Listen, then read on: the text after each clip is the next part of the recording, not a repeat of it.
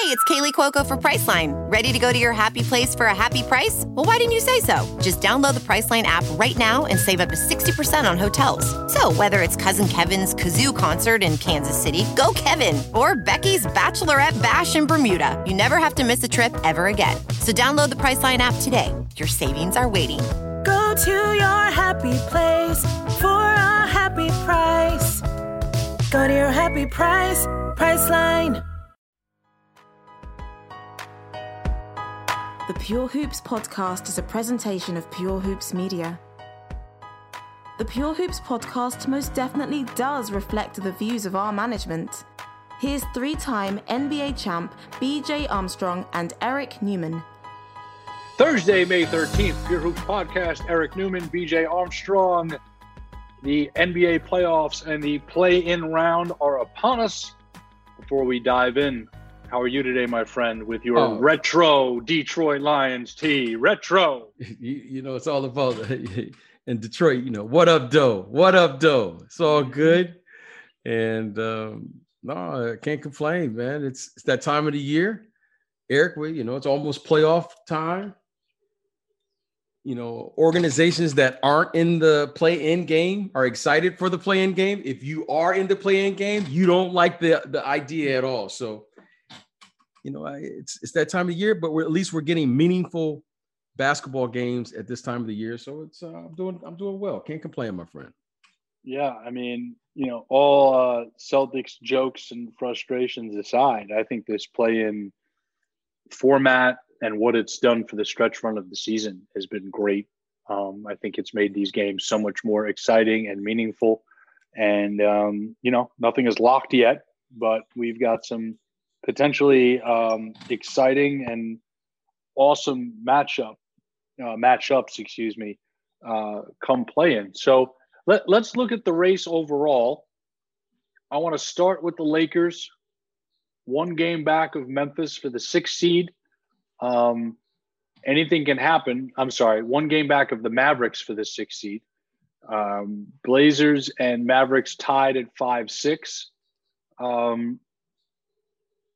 What's your gut on the Lakers right now? Are they going to try to avoid this play-in scenario, or do you think they are going to go full steam ahead here to get in the top 6? What are you thinking?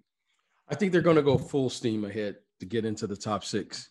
You know, that one game elimination, Eric, that's a scary proposition to be in. And anything can happen. That's what makes the NCAA tournament great, because, you know, anyone can have a great game, a great quarter, and all you need is one great game. So, and if you're playing a great player such as a Steph Curry or a Damian Lillard or whoever that may be, you know, that player is capable of winning one game. It's not like a 7-game series. So I think the Lakers, in their best interest, should try to get in and be one of the top 6 seeds, which secures, you know, who you're going to play, that you're going to have the opportunity to at least play 4 games, which gives you a little bit more stability than that one game. Mind you, if they're in the 7-8, they get 2 shots at it. They get the first shot in the 7-8 game. If they happen to lose that, then they play the winner of the 9-10. That's one. The second thing here, which is pretty interesting, is if they get into the top 6, they avoid that sudden death type of scenario in the play-in. But then they draw, most likely, the Los Angeles Clippers in the first round or the Denver Nuggets, versus if they're 7 or 8, they draw the Suns or the Jazz. So from that perspective, if you're the Lakers, who would you want to see versus who would you want to avoid in that opening round? You know, Eric, I'm going to. I know you're never supposed to assume, but if you're going to win the final game of the season, it doesn't matter if you see the Jazz, the Suns in the first round, second round, or the finals. If you're going to be the best, you got to beat the best. So at this point, I think it's in the Lakers' best interest to get in, to secure that. Once they secure that, you know, because in this play-in tournament, nothing is guaranteed, Okay. Love Injuries happen. You lose a game you're not supposed to lose. How many times have we seen in a 7-game series where game one, you lose a game one at home, you get the home court advantage and you lose game one. Suddenly now you're in a dogfight. So I'm from the mindset that I think it's in their best interest to get in the top 6, then move from there, because anything can happen and it's the playoffs, and that's what makes it great. And why take a chance if you don't have to? Fair enough.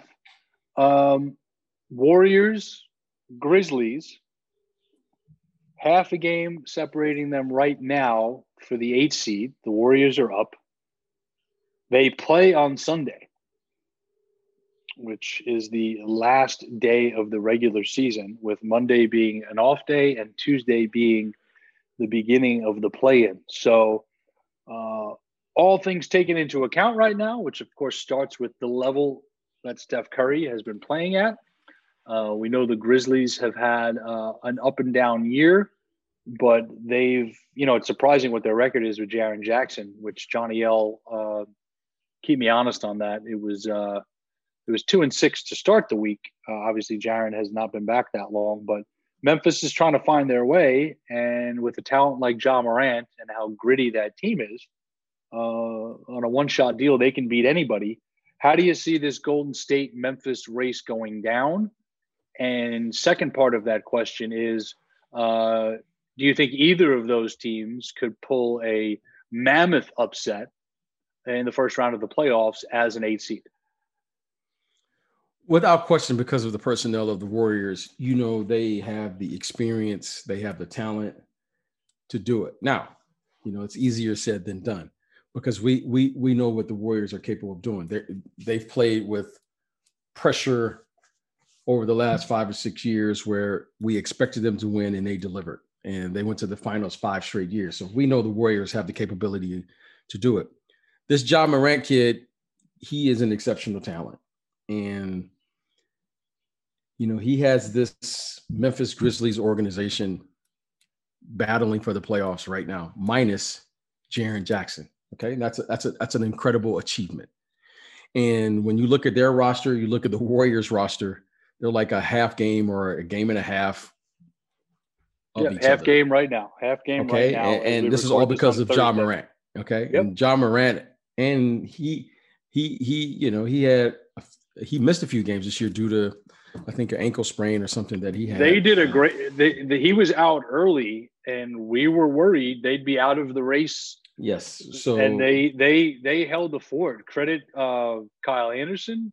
Credit Dylan Brooks. Credit Valanciunas, and credit the entire coaching staff for what they've done. 7 players, BJ, on that team, averaging in double digits, and 2 more at 9 per game. Shout out Johnny L. And, they're 3-6 with Jaren Jackson in the lineup, which is not a very large sample size. But to your point, this is an exciting young team that even if we don't see them in the playoffs this season outside of the play-in, they're going to be exciting moving forward. But back to you on what you were saying about both the Grizzlies and the Warriors as it pertains to a potential first-round upset. Yeah, I think this is an excellent opportunity for them. I think this is, when I say them, the Memphis Grizzlies, they're playing meaningful games with a young team led by Ja Morant. So they have a superstar. Ja Morant is a superstar player. And that would be an exciting matchup to see Ja Morant versus Steph Curry. I like where this Memphis Grizzlies organization is trending. If Jaren Jackson can stay healthy, that's a big if. He's been injured now for the last couple of years. And as a young player, when you start to see injuries creep in from one year to another, just little things, you begin to get concerned. But if he's healthy, he's a very talented young man, a very talented player. But give this Memphis Grizzlies team organization credit. They've held it down, and they're playing games, meaningful games as an organization. And that's very, very encouraging for a young team. He played 1 year at Michigan State, right? That's correct. So I feel like we talked about this quite a while ago, but here's another example of a guy who is, what is he? He's 6'10". He's incredibly talented. He probably played too many AAU games. He come on, only Eric. just hear me out. Just hear me out. Hear me out. If you look at all the young front court players in the last, you look at this group of players at BJ in the last 10, 12 years that have come out after a year or two of college and then have sustained lower. Can you hear me, buddy? Can you hear me? Yep, I can hear you. These bigs that have come out and they've sustained lower extremity injuries early in their career. He's another guy on that list. I mean, Embiid, Blake Griffin, Ben Simmons, Julius Randle, Jackson, Anthony Davis.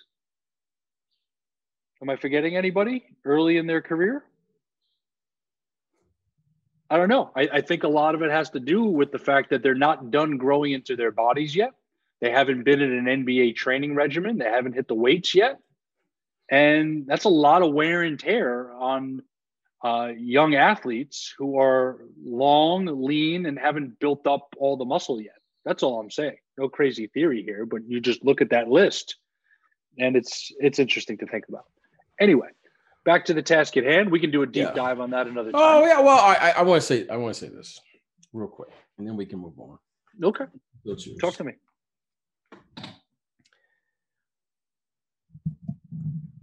At 18, 19 years of age, whether you're a guard, forward, center, there's no way physically, because of the maturity of your body, whether your body looks like a LeBron James or it looks like a Jaren Jackson. Your body is, we know these young people are continuing to grow physically, psychologically. They're growing. Their bodies are growing. Yep. Now, the bigger you are, the more room for error you have. Mm-hmm. Okay, so you're 18 playing in high school. You go to college for 1 year, and then suddenly you're banging against Shaq, Zion, and these guys. Like, okay, are you talented enough? I forgot to list Zion too. Yeah. Yeah. If you look at these bodies, there's no way physically that you can be prepared for this type of stress and what you're going to put. There's just no way. Okay. The difference between a guard and the forwards are the following. The guards more or less play from free throw line to free throw line. Now they play from literally the 3-point line to 3-point line. The bigs have to go from baseline to baseline. Yep. And they're banging bodies. So they need more time to mature. They need more time to get their bearings and physicality together. But more importantly, you don't just jump right into 82 games. There's no preparation for that. And you start to put this type of stress on your body at that young of age. So when you say these injuries, we have to be very careful because we keep talking about all of this training that we're doing. We keep talking about all of he's a pro, this guy's a pro. What we're forgetting is that someone's got to do the work. And in my humble opinion, it takes time to allow your body to get adjusted and accustomed to this type of schedule where you're going to play 82 games, travel, learning how to eat, learning how to sleep, because recovery is just as important as playing in the game. And the recovery means getting off of your feet once you do, do your work. So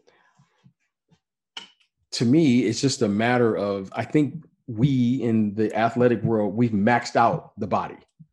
I think we've pushed it to its limit now.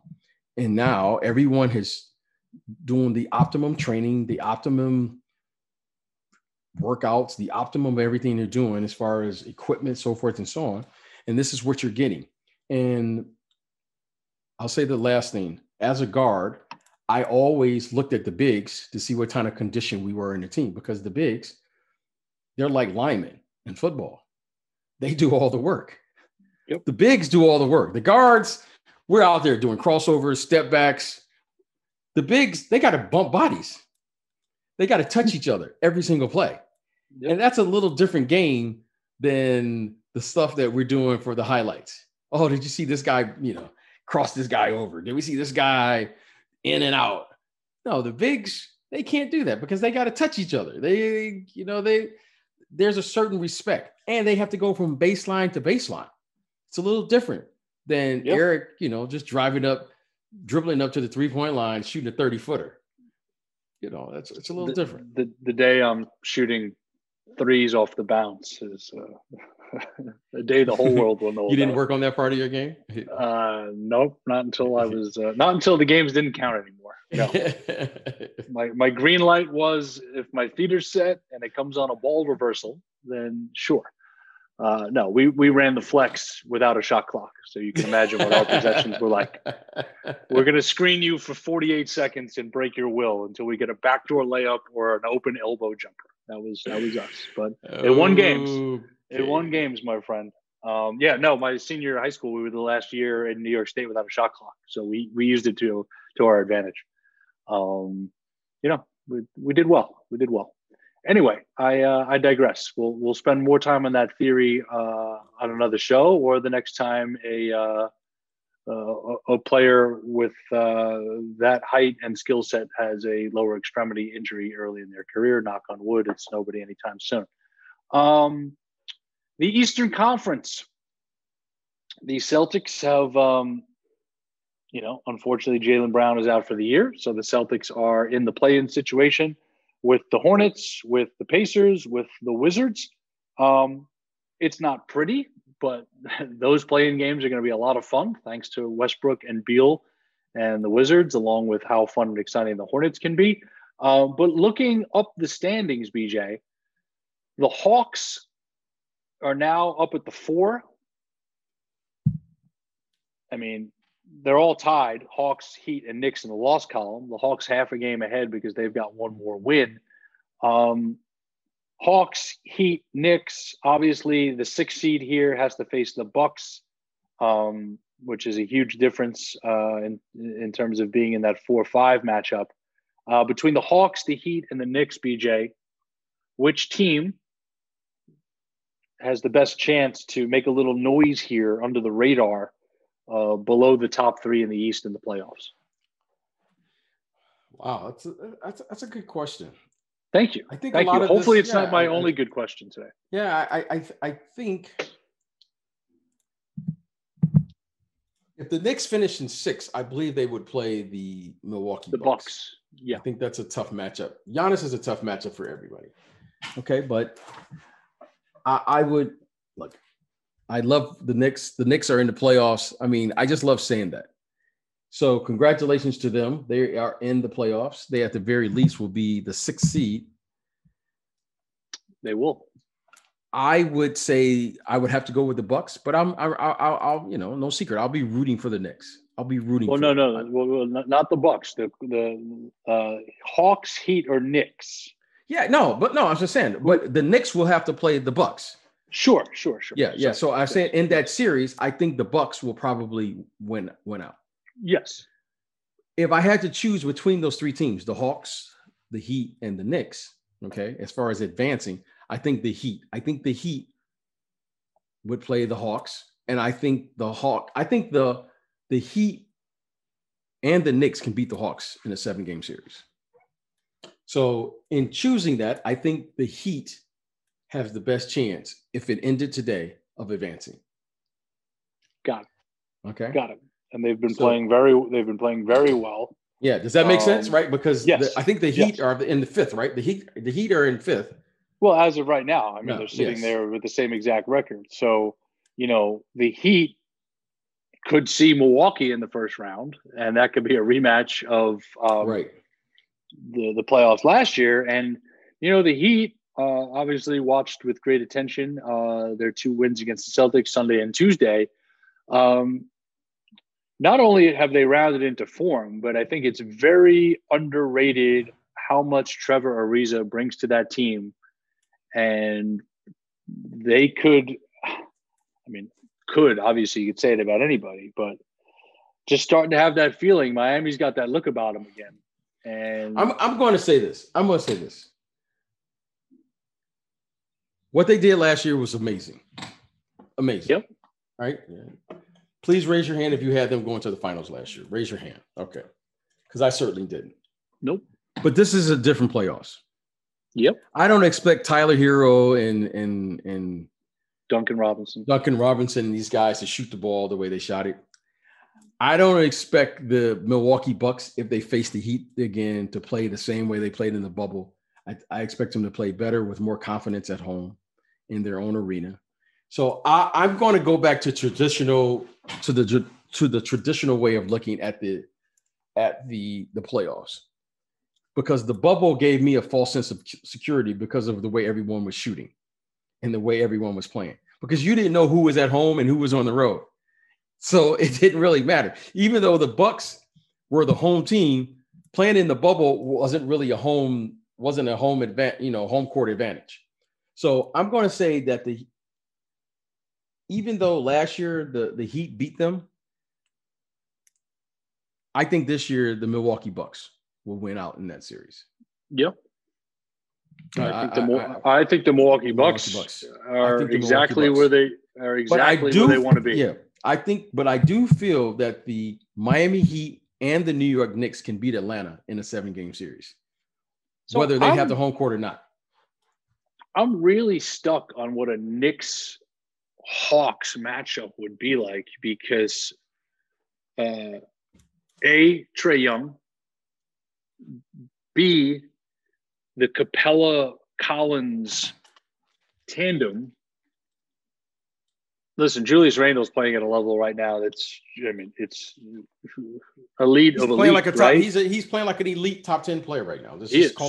But Capella and Collins present a formidable front court challenge to the Knicks, where they both have to deal with each other on both sides. So I think that would be a great first round series with a lot of fireworks, and obviously having, Derek, the way he's playing right now is absolutely phenomenal. And I don't think there's anybody on the Hawks that can keep him out of the paint on the dribble. And then, of course, just this physical attitude the Knicks have adopted with how they play.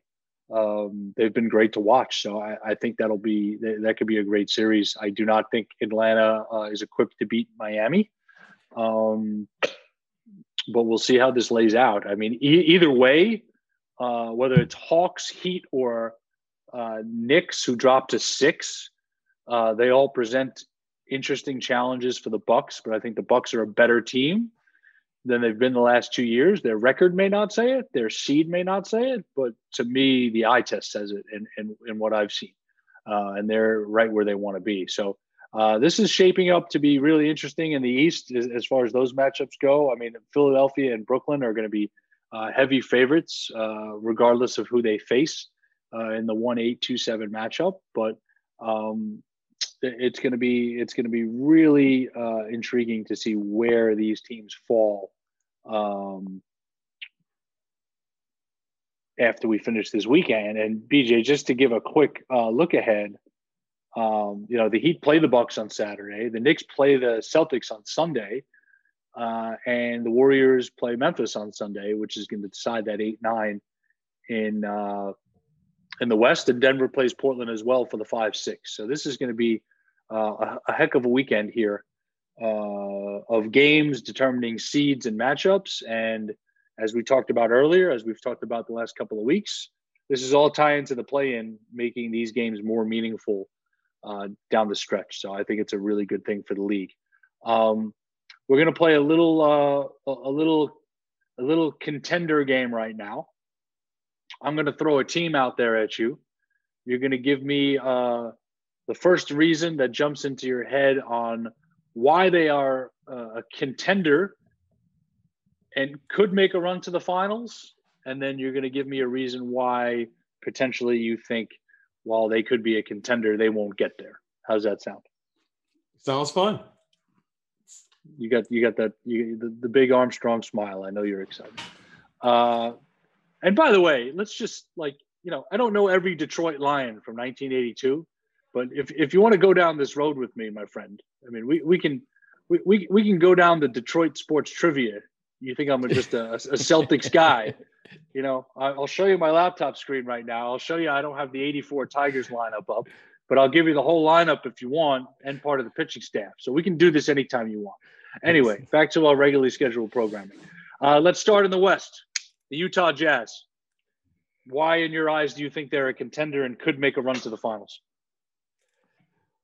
Well, they could make a run to the finals because, they've been very consistent all year. They have not one, but two All-Stars in Rudy Gobert and Donovan Mitchell.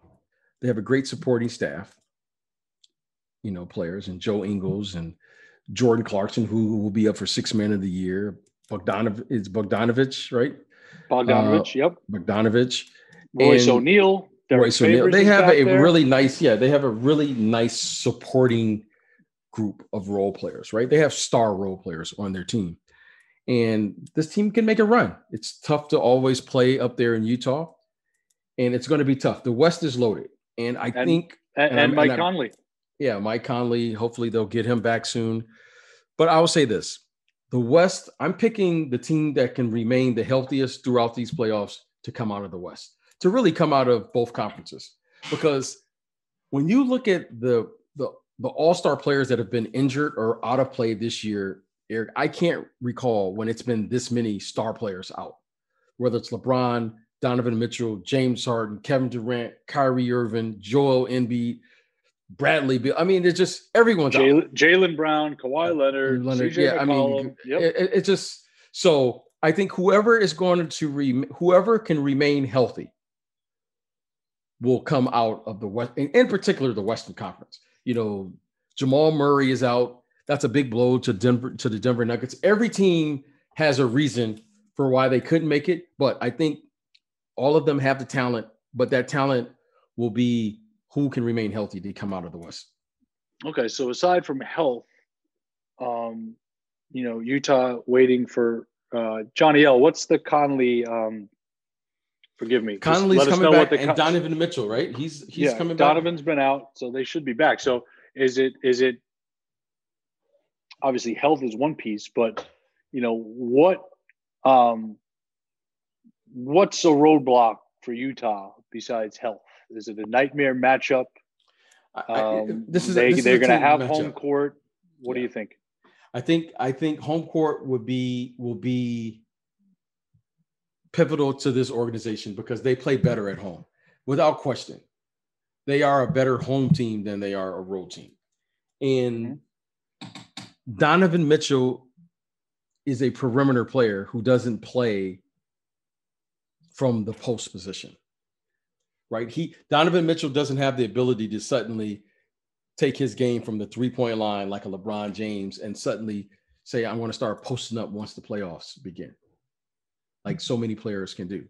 Donovan Mitchell is a perimeter player who will be on the perimeter. He can't do like what Kevin Durant will do.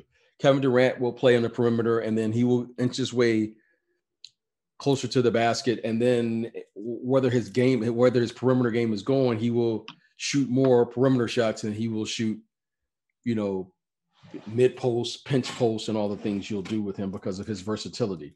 So I think that this team will struggle with this. If Donovan Mitchell has it going, they will be ready. And as you know, sometimes you shoot it well, sometimes you don't. If Donovan Mitchell is playing subpar, that's when I'll get a fair evaluation of this team, because you have to be able to win games when your star players and when your team doesn't play well. That's what I don't know about this team. Will they be able to grind games out when Donovan doesn't shoot well, when Donovan doesn't play well, or in particular, and the team doesn't play well? Now, I think they have been a very consistent team on the defensive end, but that is due to large in part because of Rudy Gobert. Rudy Gobert really is the defense for the Utah Jazz.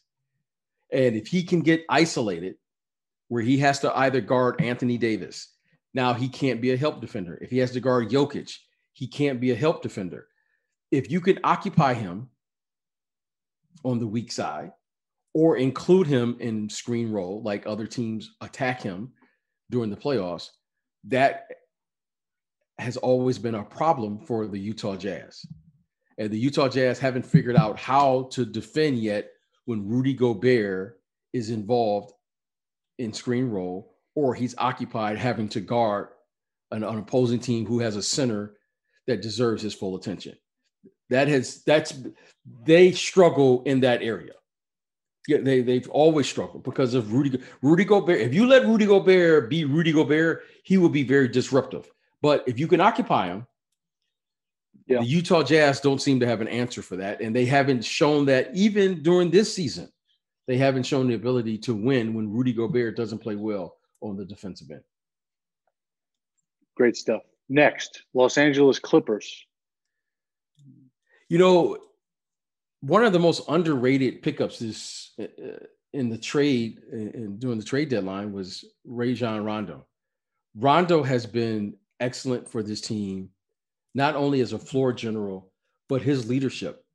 You know, he's been very vocal. He has he is an alpha personality, and you can see the respect that Kawhi Leonard and Paul George have for him. And he's allowing those guys to play on the perimeter. And the thing that I think Rajon Rondo has done especially for Paul George, I think Kawhi Leonard is a little different. He's simplified the game for Paul George. Paul George, when you catch the ball, you just score. We don't need you to worry now about being a facilitator, initiating the offense, doing a little this and a little that. Now I just need you to be aggressive and attack the basket when you get it. So Rajon Rondo, from that perspective, has really simplified the game. He's really given them a presence. He's pushing the pace, has them playing much faster. They seem to be getting easier baskets, better looks. And Paul George seems to be playing in a nice rhythm right now. Now, the Clippers will be evaluated on one thing, what they're going to do in the playoffs. I mean, what they do in the regular season is the regular season. And I think Rondo is the perfect person for this team. He's the perfect veteran for this team. And I think they have a good chance. Now, whether or not it can put together, hey, that remains to be unseen. That remains to be seen, I should say. But I like their chances. I like that addition. I think it's been a great pickup for them. And I'm excited to see them play because I know they have the personnel to win on the road.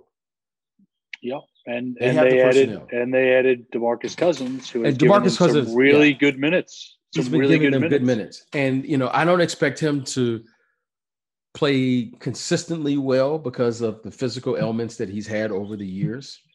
But if you can get a game or two from him at any given moment, he's still very capable. And I like that pickup as well. He's great, and he's giving them really good minutes. He's playing hard. He brings a level of physicality. And what I like most about is how Coach Lue is utilizing him on the offensive end. When he's in, he's getting touches, and they're playing through the post with him. And I like that. So, I'm a Boogie fan, and I like how they have added two great veterans to this mix. And we'll see how it plays out. But I think we should evaluate them on and expect them to, at the very least, to get to the conference finals. And people forget Rondo and Boogie have played in Sacramento together for a full year and had the stint in New Orleans together before Boogie got hurt, where they were playing very well. So there is that chemistry and trust already built in. And it just gives them a certain attitude and chip on the shoulder that wasn't clearly there beforehand. And that's what I like. And when Serge Ibaka is back, you've got Boogie, Ibaka, and Zubats to rotate through the middle there. And it gives you a lot of options. That's why I like Boogie. I think Serge is critical to this team because Huge. Because Serge gives them the ability to block some shots. You need a rim protector. I like all three centers because all three of them provide different things to the game. Zubac has been excellent. You know, every year he gets better and better and better. I like him. I like what he brings. He plays big. He's a physical kid. He gets up and down the court. So I like what he brings. But I think Serge Ibaka will be critical for this team making a playoff run because you need rim protection. You can't win in today's game without having some rim protection. Boogie, maybe at one time, could do that a little bit. Zubac is big, but he's not athletic enough to consistently do that. So I think Serge Ibaka's presence, if he could do that for 20 to 25 minutes a night, along with Zubac and Boogie and how they'll integrate those guys in, I think will serve them well. But I think Serge Ibaka's presence will be needed if they're going to make this playoff push. Let's do one more, and we'll do more contenders along with some more playoff-focused stuff next week. Let's go to the East. And, we talked Bucks earlier. We'll talk Nets when they get everybody back on the floor. Let's talk Philadelphia, because there's something here that's going really under the radar, that if Philadelphia wraps up the 1 seed and they're 2 ahead of Brooklyn in the loss column at 22 losses, Brooklyn's got 24, Milwaukee 25, that means Brooklyn or Milwaukee, whoever comes out of that second round series, not only has to,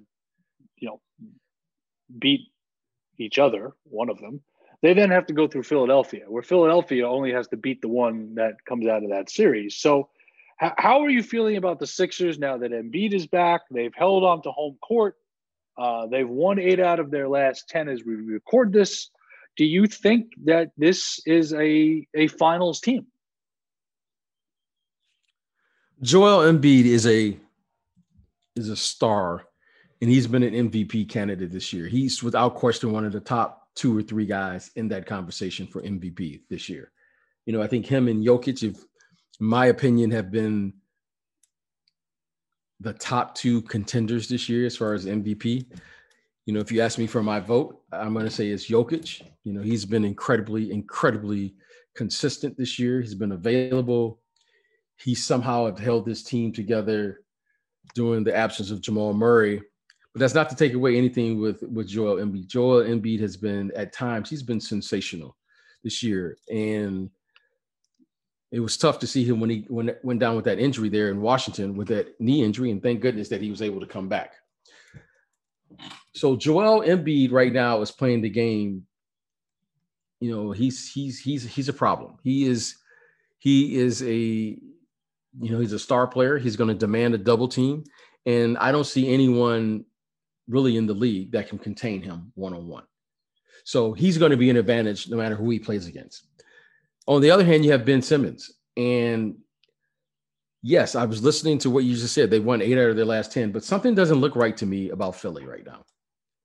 Something doesn't look right. I don't know what it is. It doesn't look right. They're winning, but it doesn't look their chemistry doesn't look right. Something doesn't look right to me. I don't know if Ben Simmons is hurt. He's in the lineup. He's out of the lineup. Comes in, he'll play 35 minutes. He'll have 6-8 points. Now they win, but something doesn't look right to me. Now, interesting. Yeah. So I'm not convinced that this Philadelphia team, that internally everything is okay.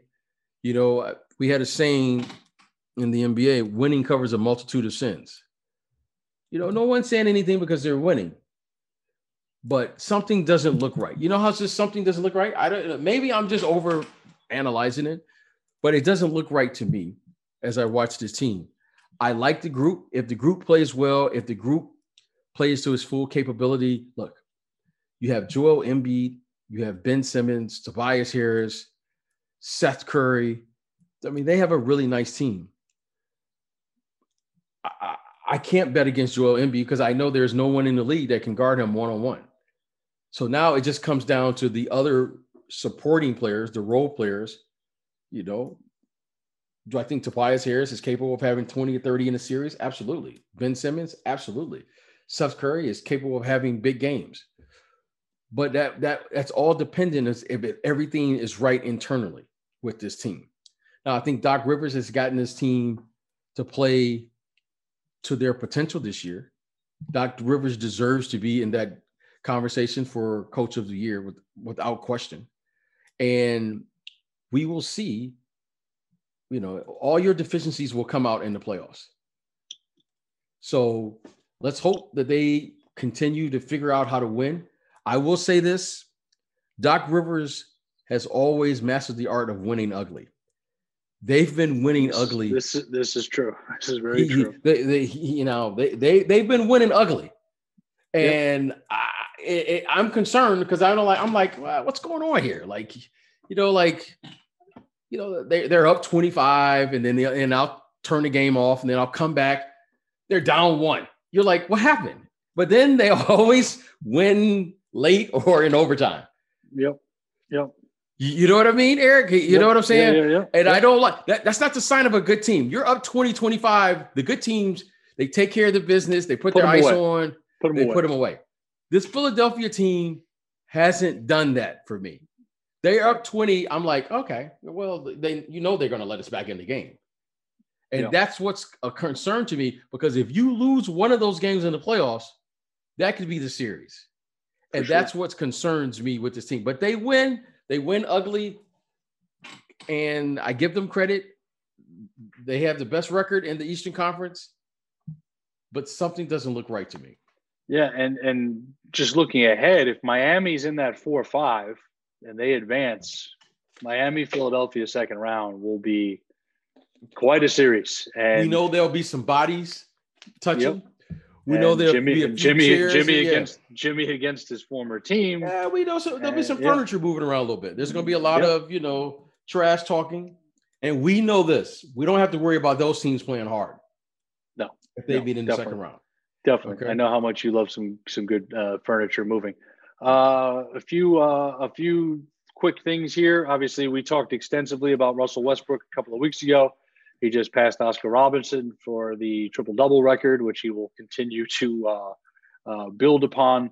What excites you most about how Russ is playing, knowing we're going to get him in a play-in? And if I'm a betting man, I'm betting the Wizards are going to be in the playoffs. Thoughts? When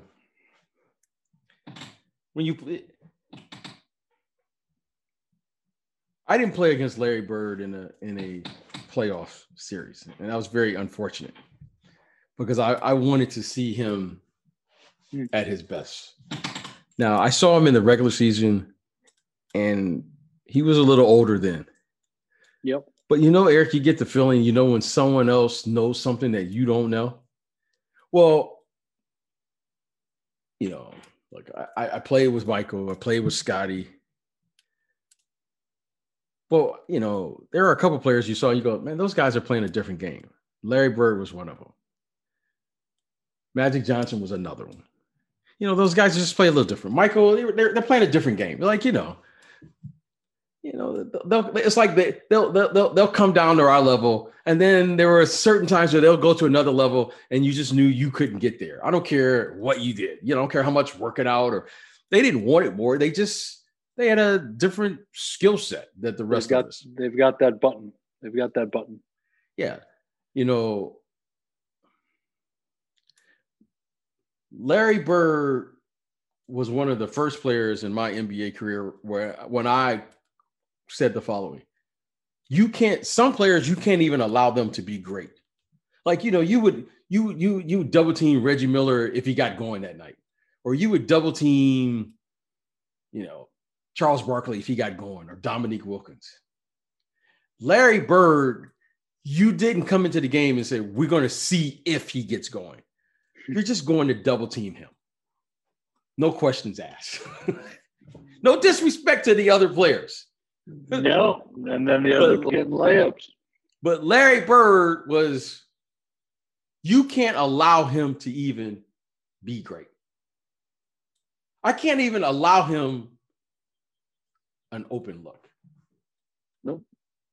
No, So I love that. what I'm saying about, I love that story you told back there. yeah, They don't have cable in Iowa. yeah, and Russell Westbrook is, I mean, this guy is averaging a triple double. That's crazy to me, Eric. That's nuts to me, Eric. He's averaging. Okay, the only guy that I played against that had that capability, I guess a couple guys, Jason Kidd, Magic Johnson gets a triple double. You go, wow. He's going to get a double double. You just try to contain. This guy is averaging a triple double. Yeah. So in a play-in game, he could go for 20, 20, and 15, and you're like, oh, that's just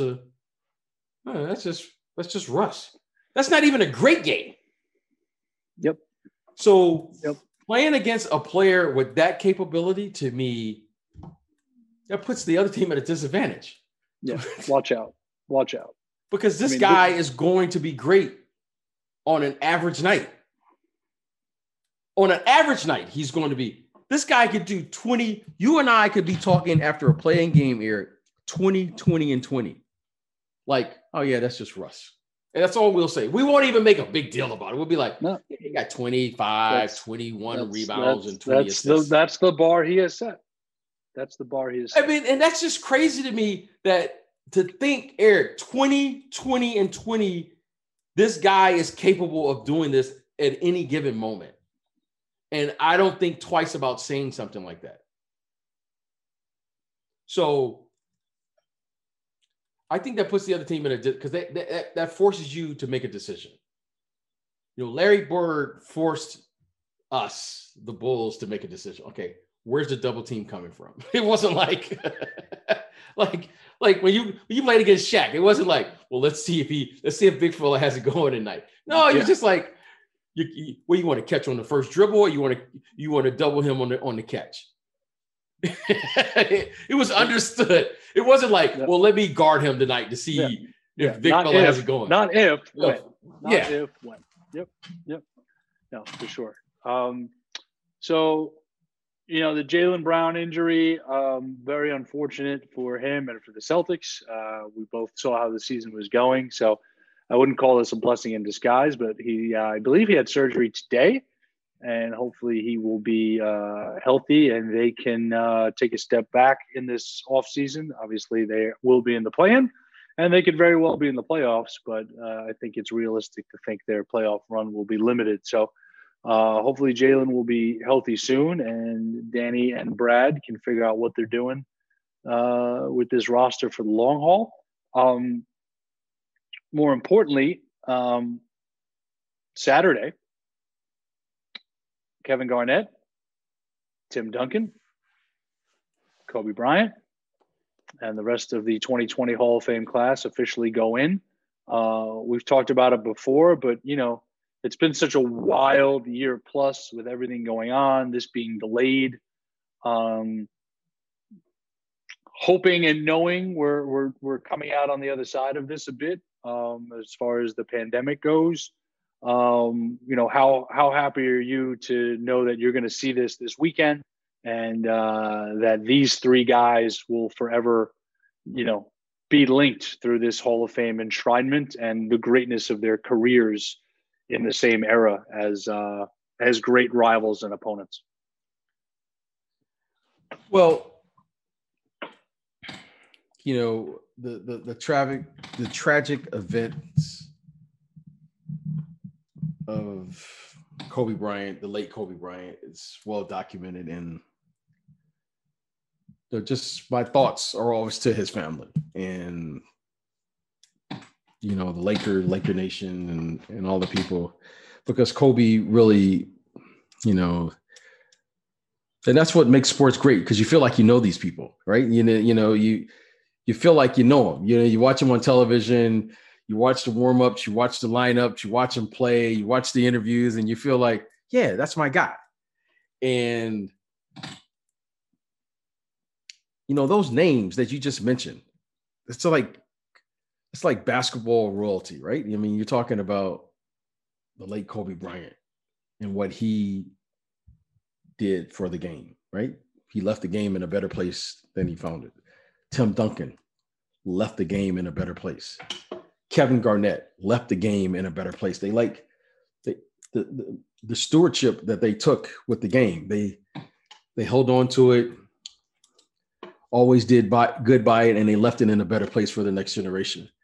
And when you think of the Hall of Fame and the odds of playing in the NBA, let alone being in the Hall of Fame, you go, wow, I had the good fortune of playing against all three of those young men and watching their careers when they first came into the league. And I can still remember talking to Will Perdue in preseason.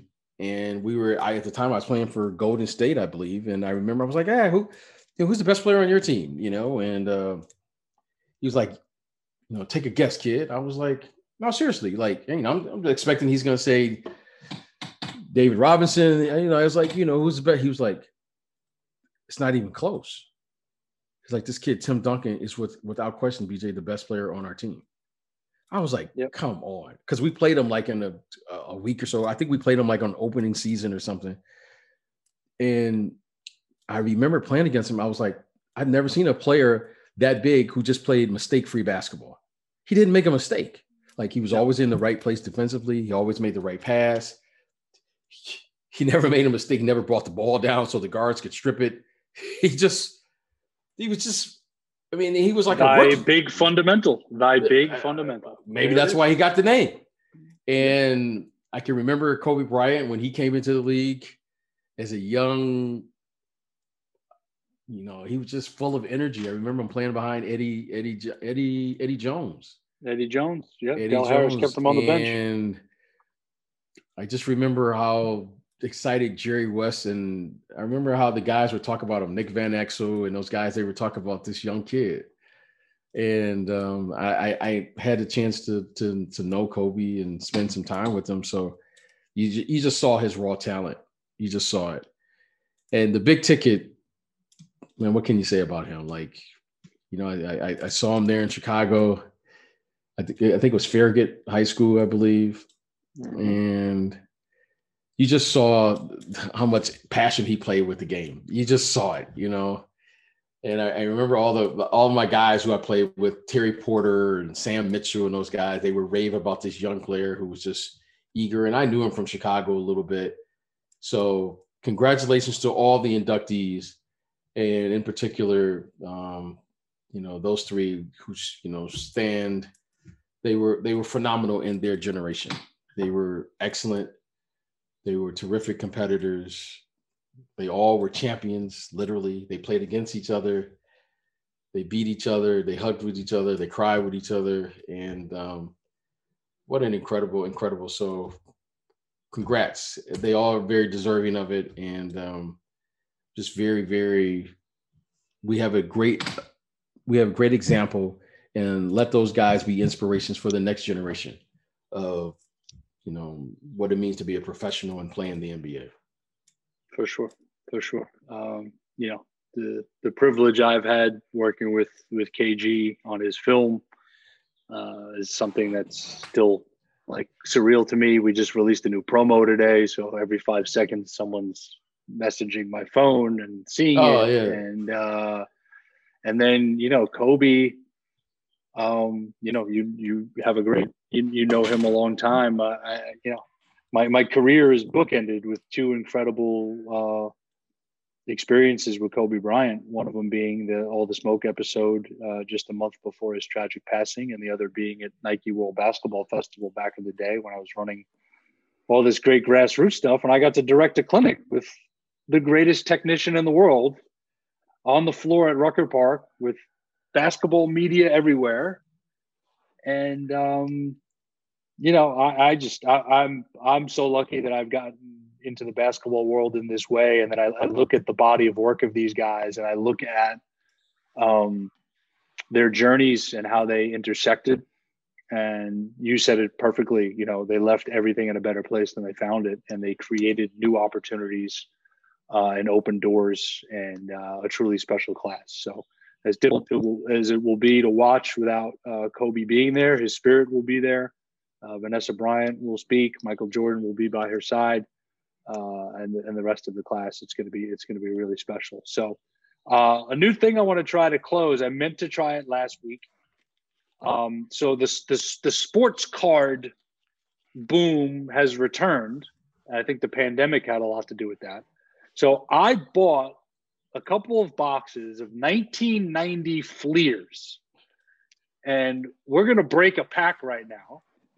And this would be your first card. So we're going to see A, if we can get an Armstrong, and then B, see who else we can get that is going to bring a smile, a story to your face, or if it's somebody that you're just going to want to dial up on the phone right now. So we're doing a run of show. Okay, first card up. Oh, wow. Plenty of stories about this guy. The Rifleman. Oh. Chucky P. The Rifleman. Played 1 year together in Charlotte. Great nickname. Top 5 nickname. Yeah, great nickname. And what was his brother's name? Played in the NBA. Wesley. Wesley. Yeah, Wesley Chuck could was shoot it too. Yeah, he could. Yeah, they could shoot it, man. Him and Reggie, man, they could really shoot it. The Chuck Person Larry Bird matchup in that series was incredible, and the underrated matchup in that series, which brings me to this next card. I'll try not to get emotional. My favorite player as a kid, may he rest in peace, number 35. Oh man, Reggie Lewis. Oh. I played in college with Kevin Gamble, Oscar, as y'all called him up there. Your man, Oscar. And I had the good fortune of playing against Reggie Lewis. We went to Northeastern University, played him in the Great Alaska Shootout. Wow. Did he give you that work? Oh man, come on. He wasn't new to it. He was doing that a long time ago. And I'm gonna tell you, he was, there weren't many players that could give Michael problems. He was one of them though, because as great as he was on the offensive end, he was a very, very underrated defensive player, and he had length. He blocked Michael shot 4 times in one game in Boston, I believe, in 90 or 91. He was very patient. He was like wiry strong. Yep. And he wasn't rattled. He didn't talk, but he played tough. And he could score. I mean, he could score with the best of them. Now he could go get a bucket, and he would lean back. He'd get up and he would lean back. So it was very tough to get a very underrated defensive player. So he was outstanding. I had a chance to play against him at the collegiate ranks and at the pros, and without question, was one of the all-time greats. Well, yeah, he was one of the best players I've seen. One of the best players I've seen and played against. For those that don't know, Reggie Lewis was the 6th man on his high school team, the famous team at Dunbar with Muggsy Bogues, David Wingate, and Reggie Williams. He was under the radar recruiting-wise, played 4 years at Northeastern under Jim Calhoun, and he was drafted the year after Len Bias was drafted in the 87 draft. Red Auerbach was just sitting there all coy, waiting for him to drop, the local kid. They drafted him in the, I think, 24th overall. And, that was supposed to be the future. So shout out, Reggie. We miss you. All right. I'm going to fly through the next one. Some randoms to put a smile on your face. I'm going to go rapid fire here for a minute. Tim Perry, Phoenix Suns. Oh, man. Athlete. Man, he could dunk with the best of them. Trent Tucker, New York Knicks. That's my guy. That's my guy. Trent Tucker, true story. Trent and I played together in Chicago. Mm-hmm. Man, he is the best. The best. He was on the 3rd championship team against Phoenix, and then was there another year or two, I believe. Yeah, Trent was the best. He was the best, man. Well, he was a pro's pro, man. He's the best. and he's from Minnesota, and he was a broadcaster. And well, actually, Trent is from Flint, so Michigan. went to Minnesota. Excuse me, Went to Minnesota. Yes, yeah, from yeah, Michigan. Yeah. Yep. Next, you know this guy very well from a couple of playoff battles. Dennis Rodman. D-Rod. We would need to do a whole show. D-Rod used to be an offensive player. That's what most people don't realize. He was an offensive player. Yeah. In college. Sort of. Oh, in college. Yeah, in college. This is becoming a sad pack. Uncle Cliff, rest in peace. Oh, man, we were in the same draft. Uncle Cliffy. UConn, right? Yeah, UConn. Yeah. Great, man. Great headband. Yeah. He was a stretch big when we didn't even know what it was, you know? Can you imagine Uncle Cliff today? Oh my God. He would have fit in. He was $100 million player. Yeah, he was Uncle Cliffy was tough, man. He was tough. Played against him. Like I said, we came in the same draft. I think he was a second round pick, if I remember correctly. I think he slipped somehow to the second round. Did he slip? Let me check here. Uncle Cliff. Yep, 36th pick. Yep. Yeah, so sorry. And but great year. Started out in Portland, and God, he played for a long time. Yeah, and you know one thing I love about him, when he got teed up, he got his money's worth. Yeah, and Uncle Cliff, he let it go. He let it go. Yeah, he let him have it. He was a pick and pop guy before we knew what it was. He was he was terrific. Played with a lot of fire. Great player. His son is even better. But Michael Thompson, fantastic player. Yeah, Michael, fantastic. Yeah, fantastic. Number one pick. Yep. University of Minnesota, right? He also went to Minnesota. I think him and Trent played together. I think him and Trent might have played together. I think. His rookie year was 79-80.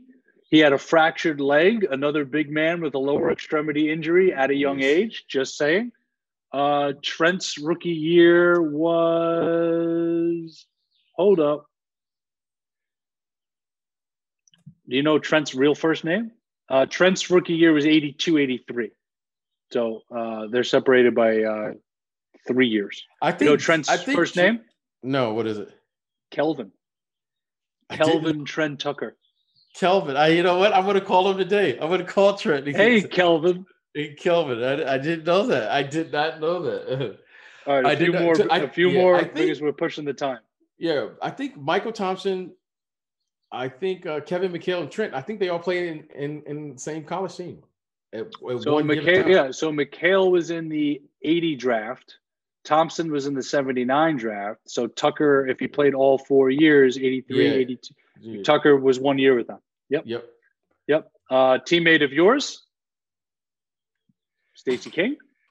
King does a great job of broadcasting for the Bulls now. Yep. Does a great job, man. Him and I got drafted together. So that's right. The King and I got drafted together out of Oklahoma. Oklahoma team with Billy Tubbs. With Mookie Blaylock. Yeah. Watch the Gilbert Arenas All the Smoke episode we just released. He talks about Mookie Blaylock when Gilbert talks about him when he's a rookie on the Warriors. It's not a flattering story. It's right after you're out of the league. And if you remember, the 2001-2002 Warriors weren't in a very good place back then. Right. Another one who's no longer with us. Everything I heard about this guy was incredibly positive. Wayman Tisdale. Oh man! Who also went to Oklahoma. Wayman was a big time scorer. Yep. Big time scorer, lefty. If I remember correctly, I played against Wayman was in the league at the time. Might have been at Sacramento, but I know I want to say he was at Indiana. Yes, he was a Pacer, drafted in '85 by the Pacers, played there for 4 years, then went to Sacramento, and then obviously later on had that terrible accident. And he was a musician, wasn't he? Yeah, I think jazz musician. Yep. So Wayman was a great guy. He's played at Phoenix. I want to say Phoenix. Yeah, well. He went to Phoenix too. Yep. Yeah, played at Phoenix. So, but no, great guy. He was. Man, so many of these guys are no longer with us, but he was a great guy, great player. I mean, one of the all-time leading scorers, I believe, when he was in college. They're in the Big 12. I think it was at the time, Big 12. Is it still the Big 12? I don't know. Well, it was the Big. Well, no, it was the. Was it the Big 12 back then? I thought it grew.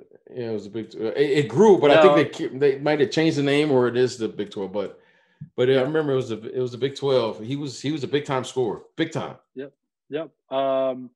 Billy Thompson from Louisville, not Billy Thompson Syracuse. Oh man, with the Lakers and the Heat. Billy, yeah. I think I caught him late. I think I might have caught him late in his career. I think he was in the Heat when I played against him. Yeah, he is in that highlight coming down, running the right wing. Magic's got the ball, and Magic stares to the left, smiles, and throws it back to Billy Thompson for a one-hand dunk. It's in every Magic highlight video montage.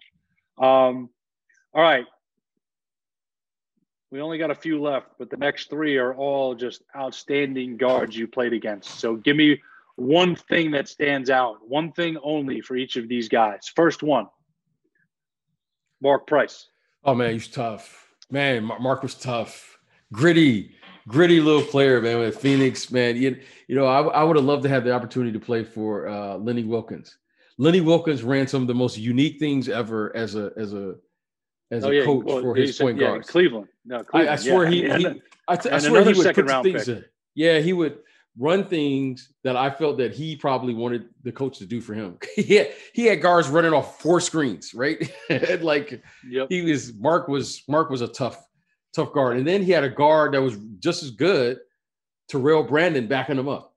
So that was that was tough. And then when I first came in the league, I think Kevin Johnson was either playing behind him or starting in front of him. So Kevin Johnson was a rookie of the year or rookie of the year candidate? Yeah. And his first year in Cleveland, and then he was traded to Phoenix for Larry Nance. Yeah. That's how that went down. Yeah. Okay, next guy, we've talked about him before. He's one of our OG favorites from New York City. Oh, is that Rod? That's Rod. You said Rod. That's you know Rod. What? Hey, can we get Rod on the show? We got to get Rod on the show. Rod is one of my favorites because I can still hear the scouting report. Guys, stay in front of him. He doesn't like to shoot, but don't let him get to the basket.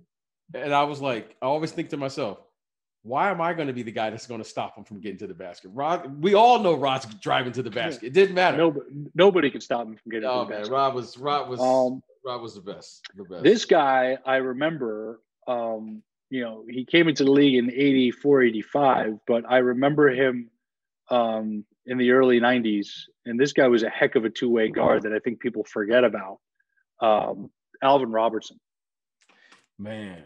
How good was Alvin Robertson? Alvin Robertson was great. Strongest hands ever. Like when he played with Milwaukee, it was either Milwaukee or San Antonio. Well, we played for both. Spurs first, then Bucks. And back then you could hand check.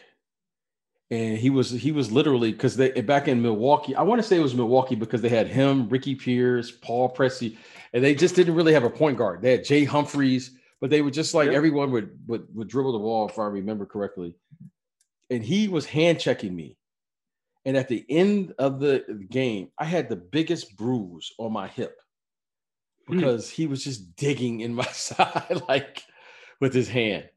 And one of the strongest guards I've seen. Like he was really strong. Like he was real physical, real strong, played really hard on both ends of the court.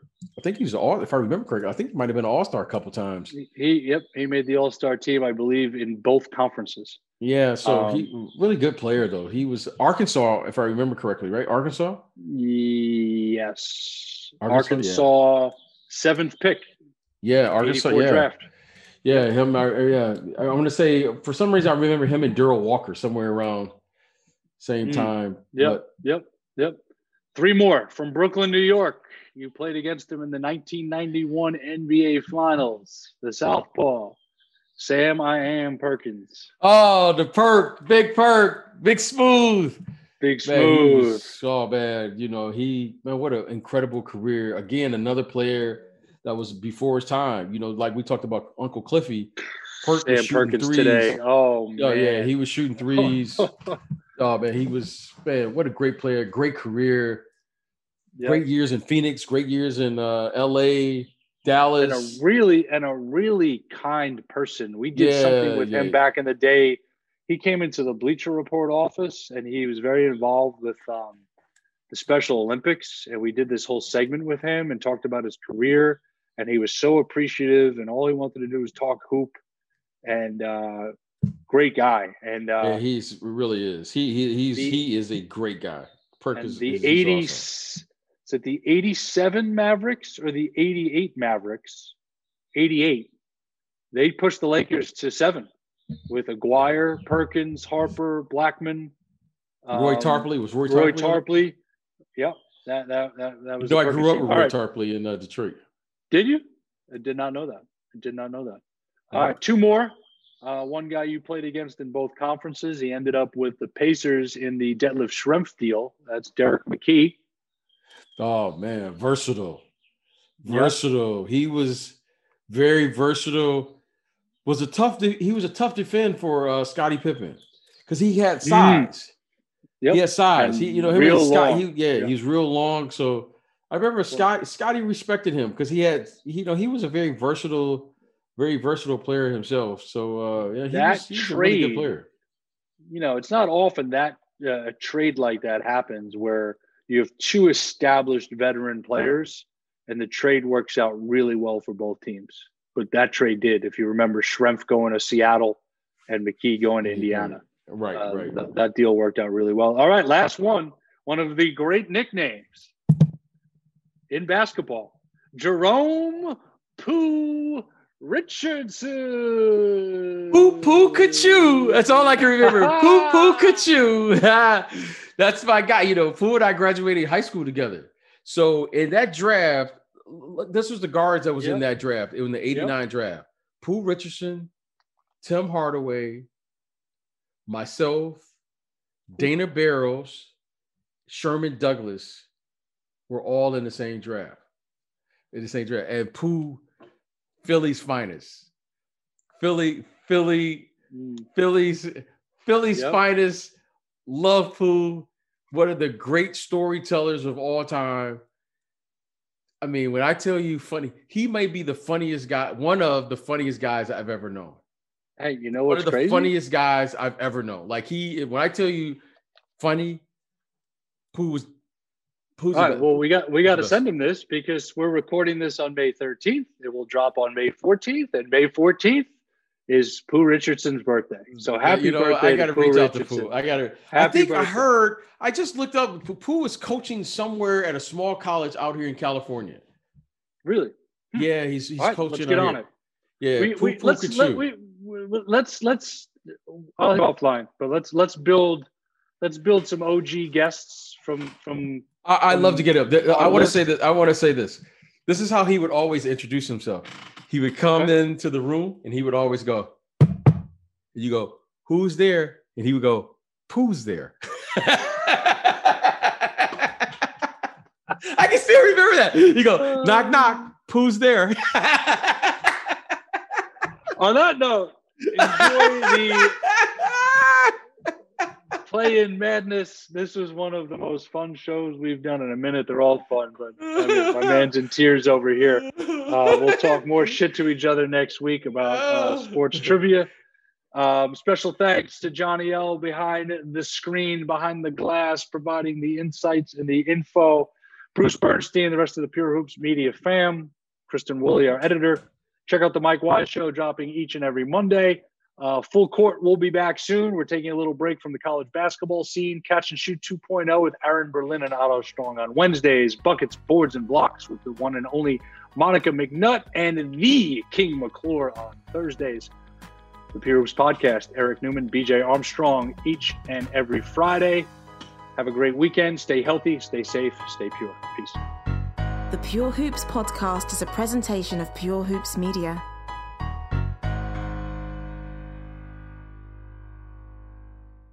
Let's jump into Peppa's world of play. Look for spring flowers, hunt for muddy puddles, and bravely explore exciting places with Peppa playsets. Peppa Pig, inspiring kid confidence.